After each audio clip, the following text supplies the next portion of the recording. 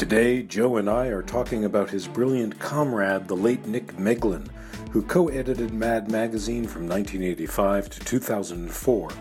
And we delve into the use and misuse of mind-altering substances for the purpose of spiritual and comedic attainment.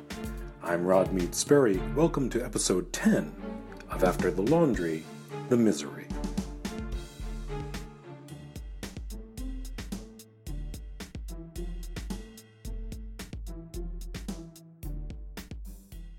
Hello, Rod. How are you, my friend? It has been a while. We've been on hiatus. Is that what we've been on? Hiatus? Well, we've been on summer vacation. Okay. You've been high on Atis. Yes. How are you doing? I'm okay, I think. I mean, I don't really know. I think I'm okay. I'll be dead very soon. I realize that. So I'm trying to slow it down a bit. You'll be dead very soon? Is this something we should be talking about? No. This is something. When I was a college student at Adelphi University, I remember a friend of mine, my old pal Dave. We were probably high when he said this to me. He looked at me and he said, "We'll be dead soon." And I thought, yeah, we will be. That's exactly right. I remember looking at myself in the mirror and seeing wrinkles on my face and myself getting old. I'm freaking out, man. I'm freaking out. So Dave was your first Dharma teacher. Yeah, I'll be dead soon. I've been saying it ever since. Excellent. Even if you live to be 90, you'll be dead soon. Well, that's true. Well, where we could start with death and an old friend, if you want. We could talk about being high. These are both things that we could talk about. Where do you want to dive in? We mentioned recently that we wanted to talk about psychedelics, and that's a sort of a hot topic, not least of all because the organization that I work for, which publishes 2 magazines, one of those magazines published an article about Buddhism and psychedelics, and that's something that has caught some fire and has been the subject of a lot of debate. And that's something to talk about. And I know that that's something that you have some things to say about too. But I'm also aware that you were at the memorial, not last night, right, but the night before, of Nick Meglin, kind of with Mad from the very start, and became co-editor with John Ficarra in 1985. Correct. And was sort of an unsung hero, but William M. Gaines, the publisher of Mad, called him the soul and conscience of Mad.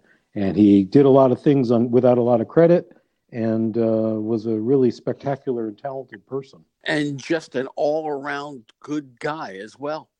Gee, Nick started at Mad. I think Nick's original style was Ideas or Idea Man. I'm not even sure if it said man. That was his original style at Mad. And to understand Nick's influence and impact on Mad, he brought Mort Drucker to Mad. He was a proponent of Al Jaffe illustrating his own material. He was instrumental in Antonio Prohias getting to Mad. He hired John Ficarra, who hired me. He brought Dick DeBartolo into Mad. I mean, all this, of course, while Al Feldstein was the editor. It was Nick really who was driving a lot of Mad content then, and as is well known by anyone who knows Mad well, Nick for many years. This is not just true of Nick; it's true of pretty much all the editors who worked at Mad for a long period of time. He was uncredited for a lot of the work that he did. For example, that wonderful Mad parody of Washington crossing the Delaware, Washington cross-dressing the Delaware. Yes. It was just something Nick tossed off and became a classic Mad piece. The famous Mad Sting cover of the early 70s, which I remember. I do too. Nixon and Agnew. Now, that's a classic. For those who don't know that, that's Nixon and Agnew as con men. Redford and Newman in the Sting. That was, as John Ficarra noted, that concept, that illustration was way ahead of its time. when it came out, the kind of humor that was, and that's still a great piece. Nick, it was his brainchild. So yeah, Nick was important. I'm going to say to Mad comedy. I think in general, I loved him. I love busting his balls, and I busted his balls a lot, and he busted my balls back. I'll tell you something about Nick. Nick was a Tin Pan Alley guy. He loved Sondheim, and he wrote lyrics to several successful musicals. Most recently, the musical Grumpy Old Men. And yes. So Nick was a lyricist, and he was a good lyricist, but he was really rooted in the American songbook. Not a pop lyricist guy, not a hip hop lyricist guy. He was a stickler for rhymes.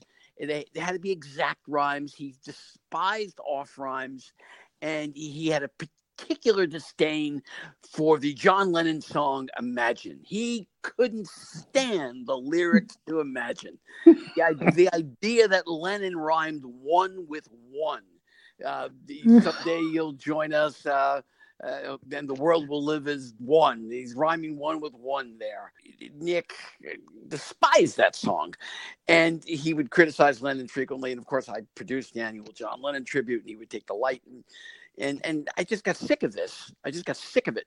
So I didn't have any, it's not a rational response. Whenever I saw Nick for many, many years, I would just start singing the worst song from Funny Girl I could think of.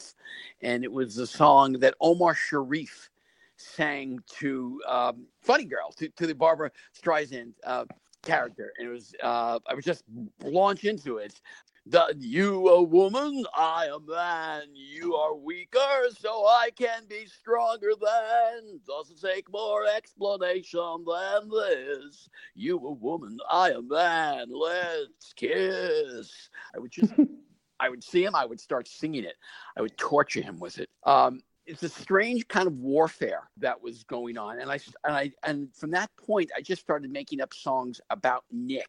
For example, I would walk into his office and I'd start dancing and singing. If I were Nick Megland, la da da da da da da da da da. Oh, must have drove him up the wall. Oh, yeah.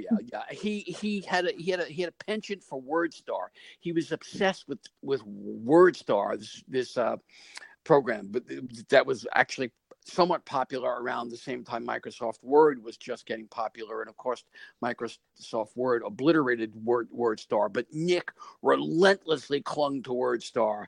So I would sing to him, when you work upon WordStar, Nick Meglin is who you are. When you work upon WordStar, folks laugh at you. So I was constantly singing at Nick and annoying him. And he's busting my balls about the lyrics to Imagine, and so much of the of our cracks and quips and the insults flying back and forth were not all that funny, but we laughed at them anyway. Nick was, as someone pointed out, was unintentionally funny. Like there was a time the rock star Dee Snider visited the Mad office, and Nick walked around introducing him as Alice Cooper. Man. Really not knowing. That's pretty good. That is pretty good. I mean, that is really, really good. If you were writing a sitcom, Nick would be a great character. He's the kind of guy you'd expect at Mad. His office was an absolute disaster of papers and clothing and piles and envelopes. We would throw trash in Nick's office. We'd walk by and just throw trash in it, crumpled up pieces of paper, because you couldn't tell. So it wasn't disrespect, it was commentary. It was so yeah. So he had a long, beautiful run, and Gaines loved him. We all loved him as well, and he was one of the people at Mad that really set the tone for the place itself and for the kind of humor that Mad is famous for. Nick really was one of the creators of the Mad Voice. Mm. Now, that long, beautiful run that you talk about, at the end of it came in June when Nick died at 82 and was marked formally last night in a memorial. Like what? Not last night, the night before. How was it? Was it reverent? Was it funny? Was it?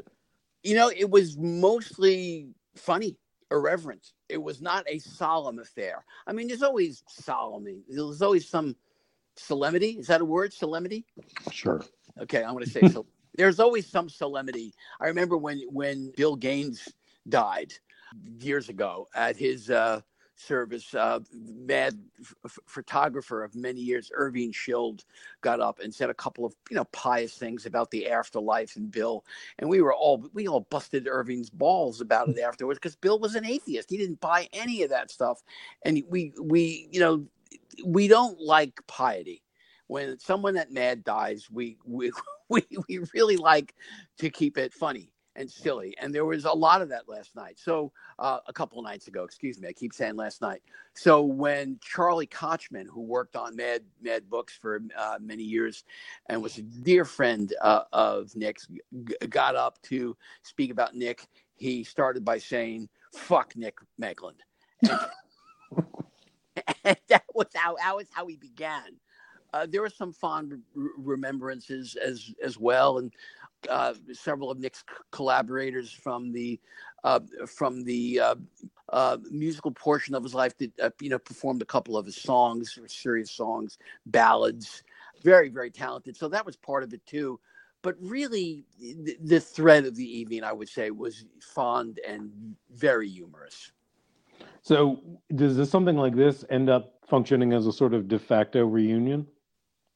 Yeah, it does in a way, because the former Mad staff was together, was with John and Charlie Cadu and Jacob Lambert and Dave Croatto and Dick DiBartolo was there, and a bunch of writers were there and artists were there. So yeah, it was a gathering of former staffers as well, and one of the new editors was flown in from California, and she was there as well. So yeah, it was a gathering of mad people. And by the way, I guess we haven't made this clear. Nick himself was not aware of this. He was dead. He is dead. Oh, okay. So he didn't have much to say the other night. He didn't have much to say about this. So, there's that. If I was sad about anything, it was that these things, tend to, we all come together. And I went to a couple of people and I said, listen, could you pretend that I'm dead now and just talk about me for 30 seconds so I would hear what you'd say? I think it's really worth going out of our way to appreciate people while they're here. Yeah, so do I. When I die, it is my wish to have my corpse shot out of a cannon. Nice. Yeah, it would be good, wouldn't it? And my original vision was that it would be an interactive funeral, that where I land, my friends would gather with shovels and bury me there. So no target.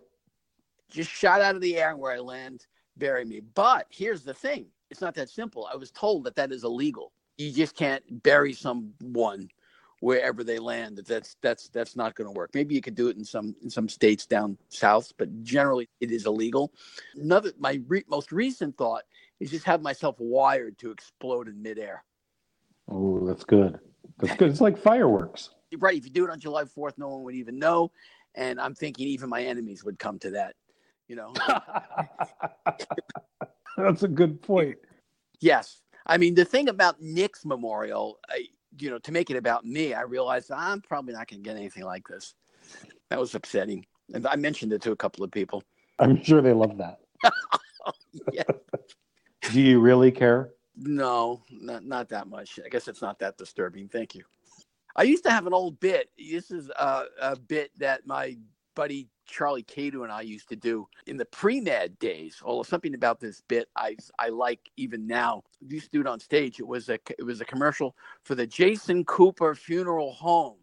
It was, have you ever thought about death? Well, if you haven't, don't worry, because I have. My name is Jason Cooper, and I'm the owner of your New York, New Jersey, Fairfield County Jason Cooper Funeral Home, and that's my job. What kind of coffin do you want?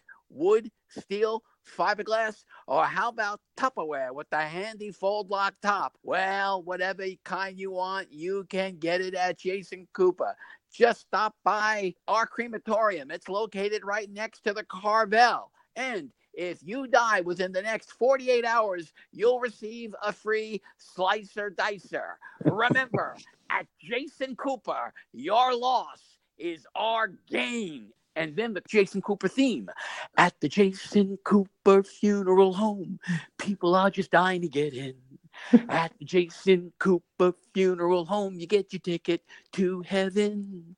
We'll pick you out a coffin, choose you a burial place. We'll put you in a nice suit, put a smile on your face. You won't have to worry even though you're deceased. When we get through with you, you'll rest in peace. At the Jason Cooper Funeral Home, you'll be feeling no pain. Yes, sir. So remember our motto, which just happens to be, your loss is our gain. We really mean it. Your loss is our gain, gain, gain, gain, gain, gain, gain, gain, gain, gain, gain. Oh man, the best line is, "We'll put a smile on your face."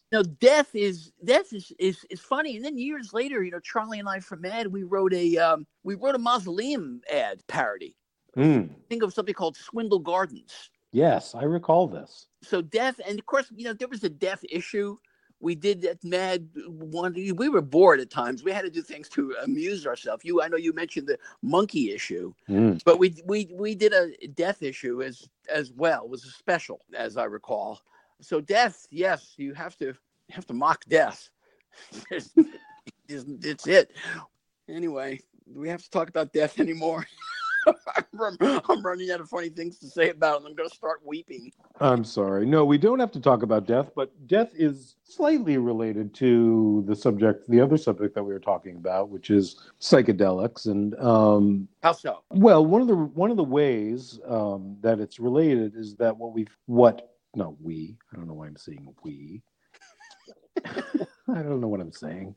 There's been a bunch of testing related to psychedelics, and to quote this article from this magazine Buddha Dharma that my organization Lions Roar publishes, they published an article called "The New Wave of Psychedelics in Buddhist Practice," and it's talking about how a number of Buddhists, not a big number, but a number worth reporting on, is starting to experiment in a way with using psychedelics and psychotropics as a way toward glimpsing something like enlightenment. Now, that's all up for debate.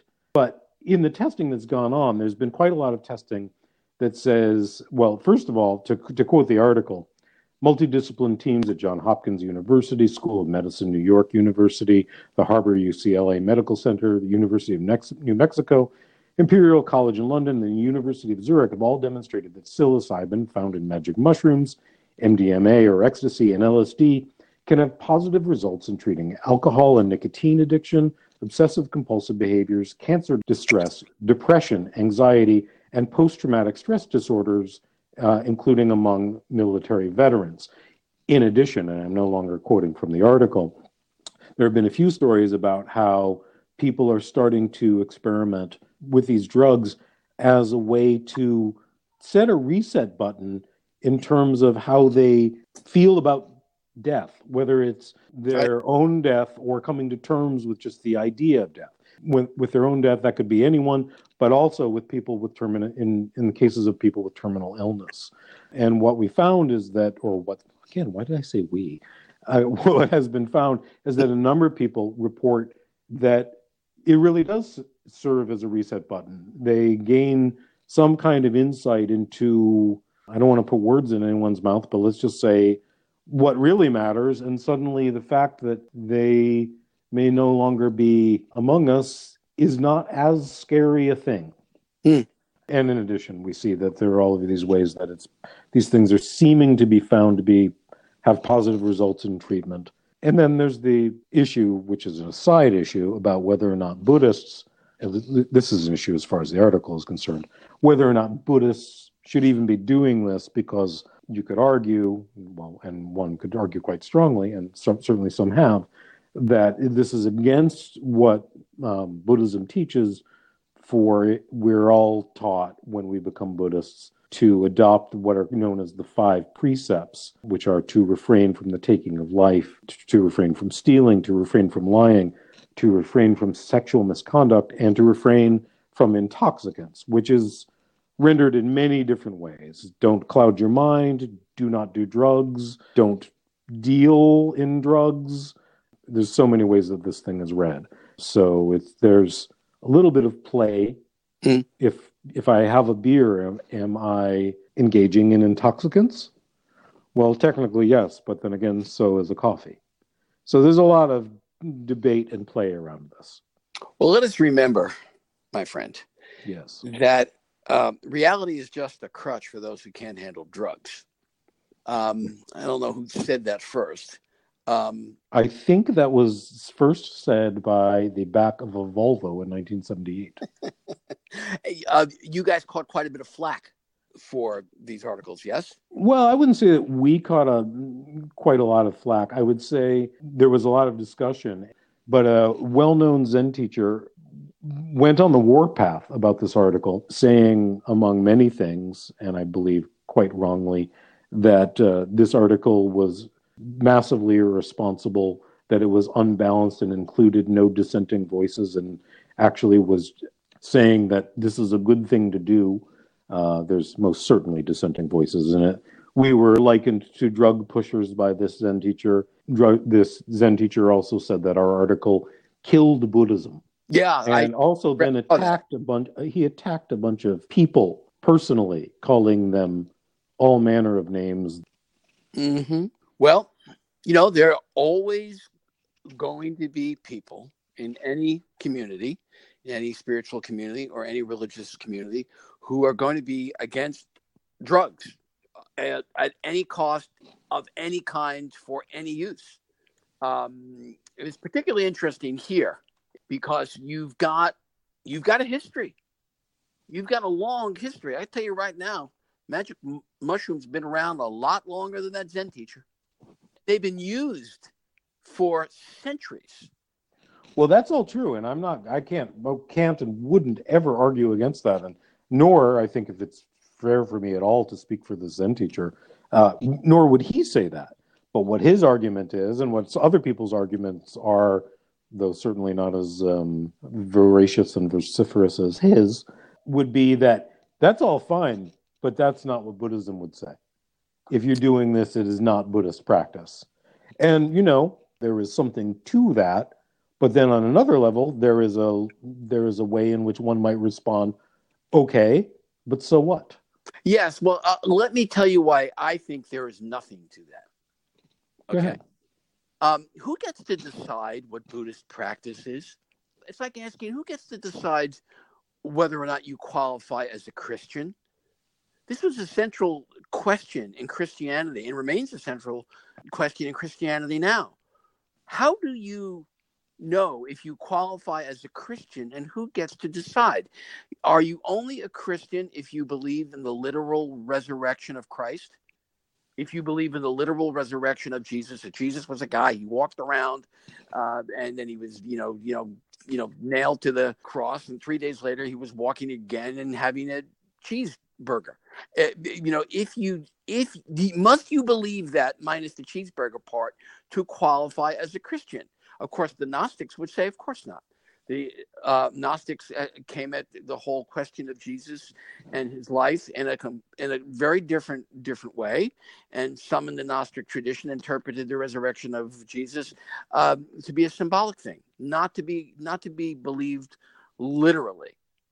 Indeed, but the difference here is that these 5 precepts that we're talking about are so common, I think we can essentially call them universal.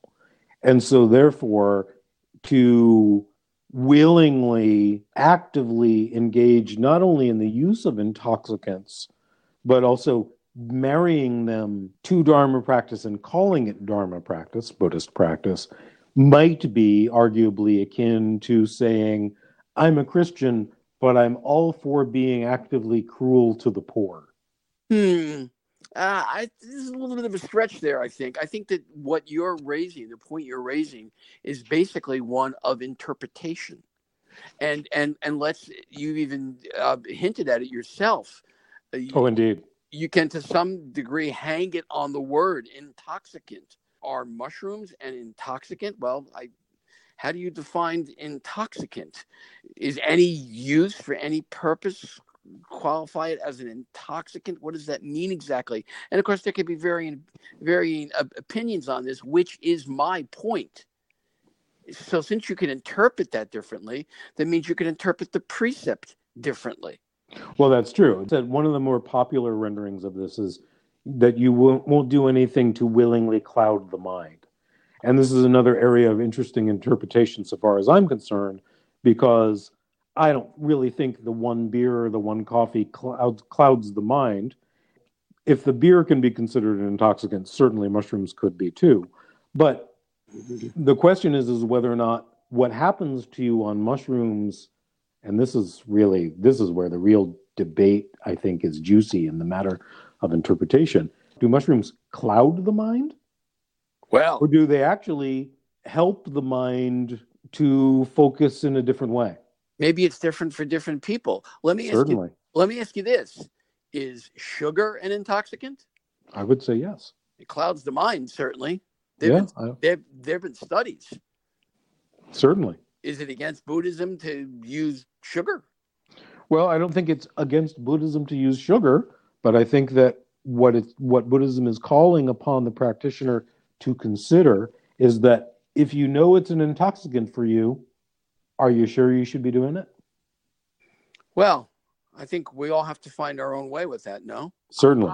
I'm suspicious of moralists. I mean, there are many stories, right, about Confucius and Lao Tzu, right? Confucius was all about the law. Confucius says, right? He had codes of conduct, ways to live.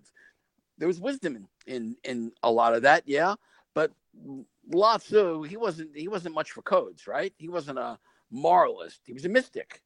You probably know a good Lao Tzu or Confucius story, but No, I reassure you I don't. Oh God, I'm sorry. I apologize to all listeners.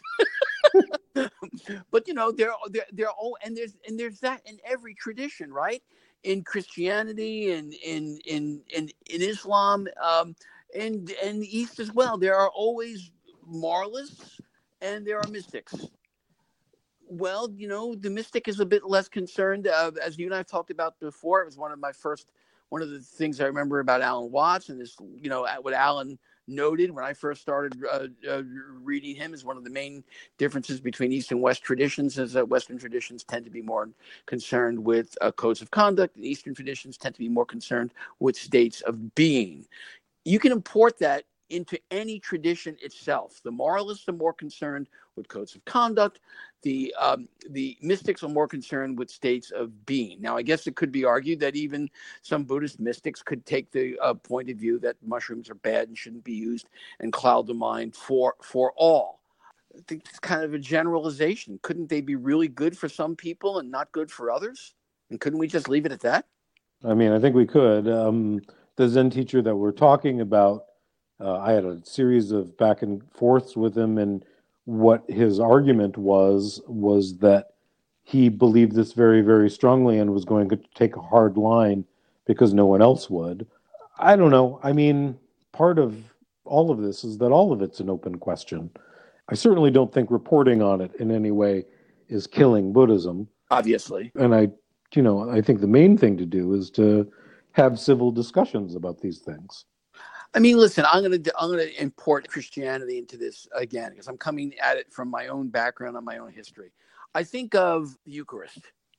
Okay, that's a sacrament. You're supposed to believe it is the literal body of Christ, and there you go. And you go up there and you bow and you get the wafer, and when I was a kid, you weren't allowed to chew it. You had to put it on the roof of your mouth and let it just melt like a piece of candy, or a tab of acid. Or tab of acid, right?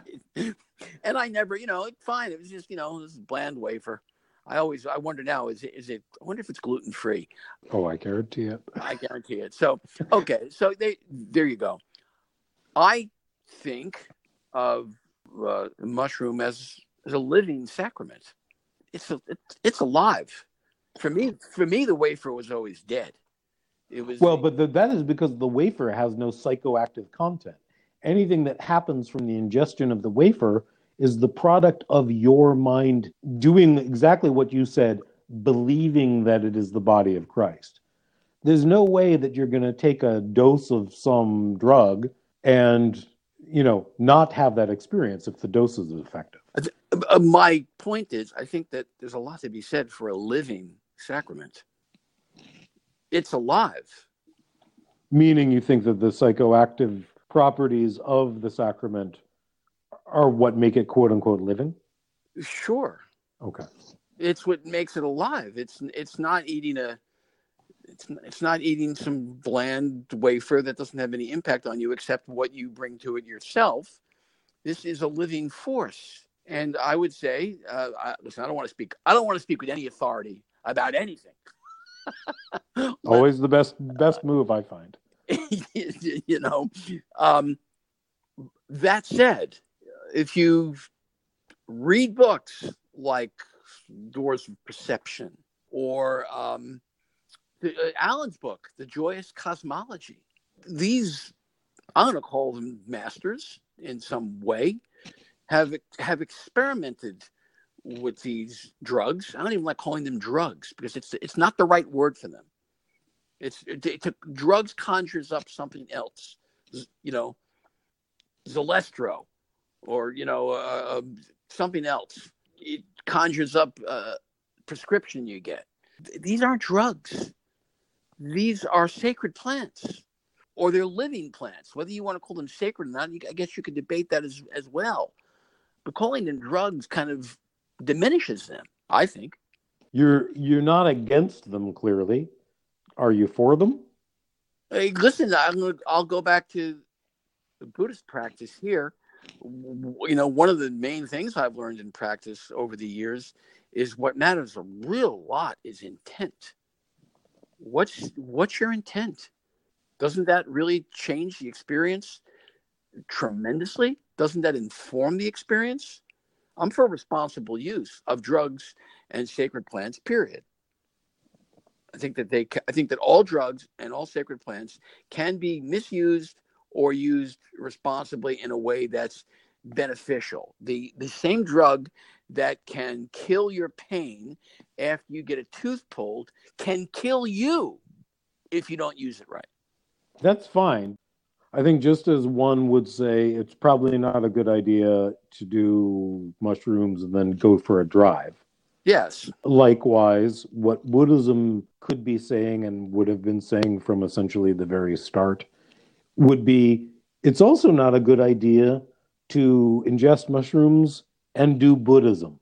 And do Buddhism. I love that phrase. Do Buddhism. Well, this precept basically is arguing that's not part of what we do here.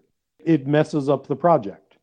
Now, we don't have the benefit of being able to say to the Buddha, hey, did you mean mushrooms too? We don't know what he did or didn't mean. Right. But if you're trying to stick to these commonly held precepts, you can make a very strong argument against.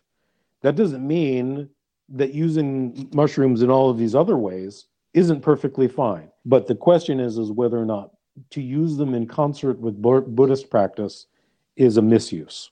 In one of those articles, Shugen Arnold, who is Jeffrey Shugen Arnold of Zen Mountain Monastery. Yes, he was quoted quite extensively, and I read what he had to say with interest. If memory serves me correct, one of the pieces ended with a quote from him. The closing paragraph right. of the piece in Buddha Dharma called "The New Wave of of Psychedelics in Buddhist Practice." Right. Shugen Arnold recalls a recent conversation with a Dharma student who had decided to use psychedelics. Quote, "My response was, 'That's your decision,' end quote," says Arnold. "I said my hope is that if anything good comes out of this, you'll be able to turn that into your practice so that you move toward not needing to do this anymore. In other words, if it serves some purpose, then so be it. But its purpose is finite. The goal is to let go of that and be able to rely entirely on your own resources." A comment I would agree with. I think I agree with it. To rely on your own resources. Yeah, that sounds right to me, although it does make it clear that from Shugin's point of view that using the mushroom is not relying on your own resources. True. I wonder about that. What's interesting to me about Shugin's comments here, as a practitioner at ZMN, of course, the former abbot at the monastery and my friend Ryushin Markai, one of the things that Ryushin was doing while he was abbot at the monastery that was somewhat controversial is that he was introducing shamanic teachings into some of his talks. Yes. So that this was a controversial issue even years ago. Oh, sure. So, I like what Shugin's saying here, and it resonates with me, but that particular phrase. The goal is to let go of that meaning the use, and be able to rely entirely on your own resources. Yeah, so it almost he's suggesting that at best, from his point of view, that mushrooms can be training wheels, spiritual or psychic training wheels. Mm-hmm. And I would say that I think it's great that he's acknowledging that. He's not being moralistic about it and saying absolutely not. I can't comment on this with any authority. I could only say that I think that mushrooms, obviously there's a long storied history here of their positive use, whether it's in the context of Buddhism or not.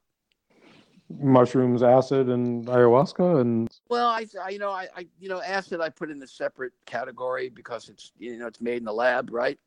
I do too, but I've never used it, and I don't really know it. I used it. I remember my first acid trip. I was in college, had no idea what it was. I just took acid. And I remember, after 20 minutes or so, not much was happening. I didn't think anything of it. And I got into a closet and I bent over to open a bag of potato chips. And have you ever like had one of those bags of potato chips that you really can't open? And you're pulling this thing apart and it won't open. It's like hermetically sealed. I'm wrestling with this bag of potato chips, fighting with it. And finally, I just rip the thing open. And the moment I rip it open, I am blasted with the overwhelming aroma of intense potato chips. Suddenly I'm in potato chip land. It is potato chips are floating everywhere, and salt. It's raining potato chips. It was very nice. That was before the telephone cord turned into a snake and tried to eat my balls a few hours later. But until then, the trip was going fairly well. Were you enlightened? Oh no! I was deluded beyond measure. It was one of my two acid trips in college. That was it. I feel like we could talk, Joe, about this subject. We've talked about it for a bit already, and of course, also talking about Nick Meglin. And I think that in time we will come back and maybe we'll hear a little bit more about your views on these things from a really personal place. Yeah. But taking it back to Nick and Mad, there's a very popular idea of what life, particularly in media culture, was like in the 60s, 70s, and 80s, well, and even today. What was the Mad view on drugs? Well, the Mad guys, they were straight as arrows. Nick never smoked pot. John Ficarra never smoked pot. Al Feldstein, these guys were straight arrows. William N. Gaines was a big wine drinker, right? Yeah, wine and food, but not drugs.